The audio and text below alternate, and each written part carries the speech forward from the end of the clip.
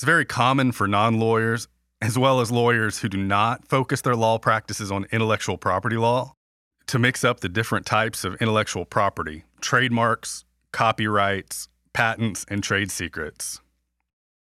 The purpose of this episode is just to provide a basic explanation of the differences between trademarks, which are designed to identify the source of goods or services and to avoid consumer confusion, copyrights, which are designed to protect creative expressive works, patents, which are designed to grant a limited monopoly for use of inventions and processes in exchange for public disclosure, and trade secrets, which are aimed to protect business secrets that provide a competitive advantage so long as reasonable measures are taken to maintain the secrecy.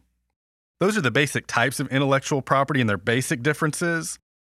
Now I'll dig into a bit more detail about what each type of intellectual property is designed to protect on this episode of It's the Keith Law PLLC podcast, and I'm Jason Keith, attorney in Houston, Texas. Keith Law is a Texas-based law firm that helps businesses protect and enhance their competitive advantages by assisting with trademark issues and identifying and protecting trade secrets. The firm's goal is to help businesses prevent and address business problems, and I hope this podcast will do the same.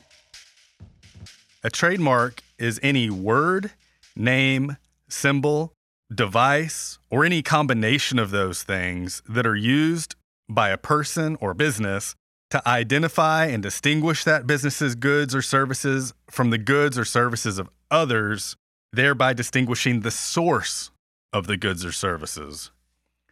A trademark is different from a copyright or patent or trade secret. A copyright protects an artistic or literary work, and a patent protects an invention.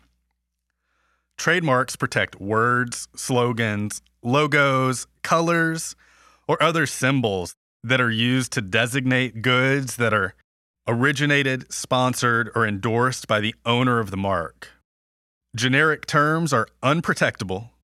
The owner of a mark can sue anyone who uses a mark that's likely to lead to confusion as to the origin, sponsorship, or endorsement of the goods or services associated with the mark.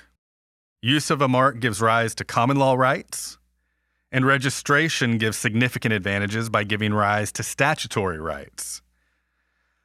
The duration of protection is 10 years from the date of registration, which is renewable for additional 10-year periods if the mark is still in use. Refer back to my previous or earlier blog post and podcast episode that's focused on maintaining your registered trademark. A corporate name is not a trademark, even though it can function as both a trade name and a trademark. As I've said in earlier blog posts and episodes, reservation of a corporate name through a state agency, such as the Texas Secretary of State, or even formation of a corporation or other business entity with a particular name will not establish trademark rights in that name. Even though a company name could be used as a trademark, trade names perform a very different function from trademarks and service marks. Specifically, trade names identify a business entity, while trademarks and service marks identify products or services and the goodwill associated with those products or services. And although trademarks may be federally registered through the USPTO, that's the United States Patent and Trademark Office, trade names may not be federally registered. Registrability of a term as a trademark or a service mark, when it's also a business name, hinges entirely upon the manner in which the name is used. This distinction between trade name use and trademark use is frequently very difficult. It depends upon the likely reaction of consumers upon looking at the label or advertisement in question. Moving on to copyrights, the U.S. Constitution grants to Congress the power to protect the, quote, writings, close quote, of, quote, authors, close quote. The word author here is construed very broadly. It means any person or entity, such as a business entity, who is a creator or originator. Also, the word writings here is interpreted to include any physical rendering of the fruits of creative, intellectual, or aesthetic labor. Congress and the various copyright statutes that have been passed over time has gradually expanded the scope of copyright to protect new forms of expression. The current copyright statute extends protection to, quote, original works of authorship fixed in a tangible medium of expression, close quote. Works of authorship currently include the following 8 categories: literary works, musical works, including any accompanying words, dramatic works, including any accompanying music, pantomimes and choreographic works, pictorial, graphic, and sculptural works, motion pictures and other audiovisual works, sound recordings, and architectural works. These categories illustrate the general area of copyright subject matter. It's not necessarily everything the scope of original works of authorship that the law is designed to protect. New or newly significant forms of expression may be protected if they are within this general area of subject matter. Names, titles, slogans, and other single words or short phrases are not subject to copyright, but protection may be available under the law of trademark or under some other theory such as unfair competition. Works created on or after 1978 receive copyright protection for the life of the author plus 50 years. Now, moving into patent. A patent is a type of intellectual property that gives its owner the legal right to exclude others from making, using, or selling the invention. That's a monopoly. For a limited number of years in exchange for publicly disclosing the invention's details. In the United States, patents are divided into 2 categories, which I don't need to go into here, but just to let you know, it's utility patents and design patents.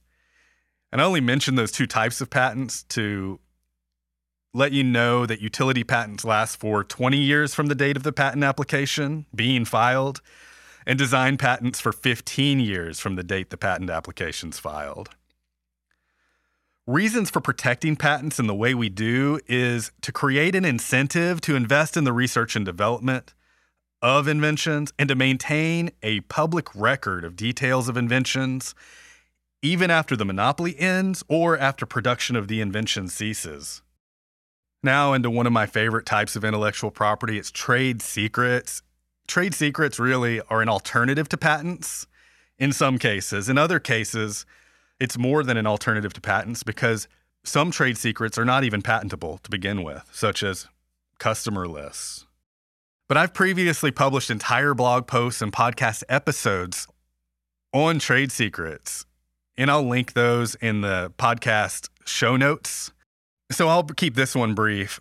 Generally, under Texas law, a trade secret is 1, 2, and 3. 1, a secret that's 2, used by a business, that 3, gives that business a competitive advantage over those who don't know or use the secret. To benefit from TUTSA, that's the Texas Uniform Trade Secrets Act, the business needs to take, quote, reasonable measures, close quote, or reasonable steps to maintain the secrecy of the trade secret. The benefits of a trade secret over a patent include that it does not have a definite duration, meaning it doesn't expire, and public disclosure of the trade secret is not required, which can be very valuable in a world of ubiquitous copycat knockoffs.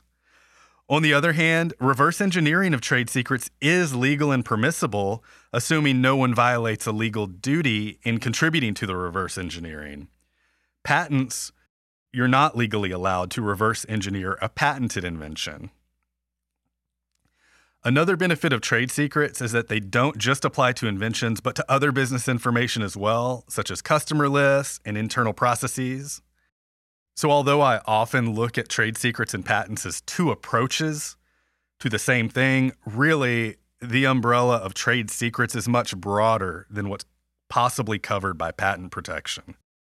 The takeaways from this episode: although intellectual property terminology can be confusing, I hope this episode will help you understand the basic differences between trademarks, copyrights, patents, and trade secrets. Remember, trademarks are aimed at identifying the sources of goods and services and avoiding consumer confusion. Copyrights are designed to protect creative, expressive works.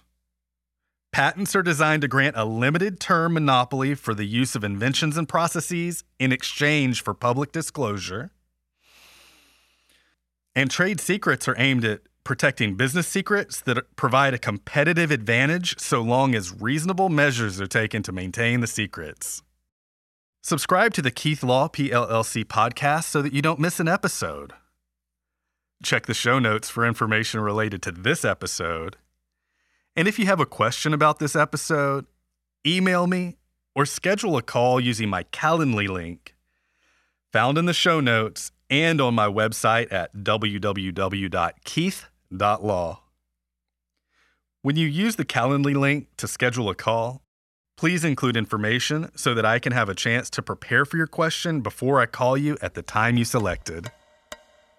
Disclaimer: this audio is for informational purposes only and should not be misinterpreted as legal or other professional advice.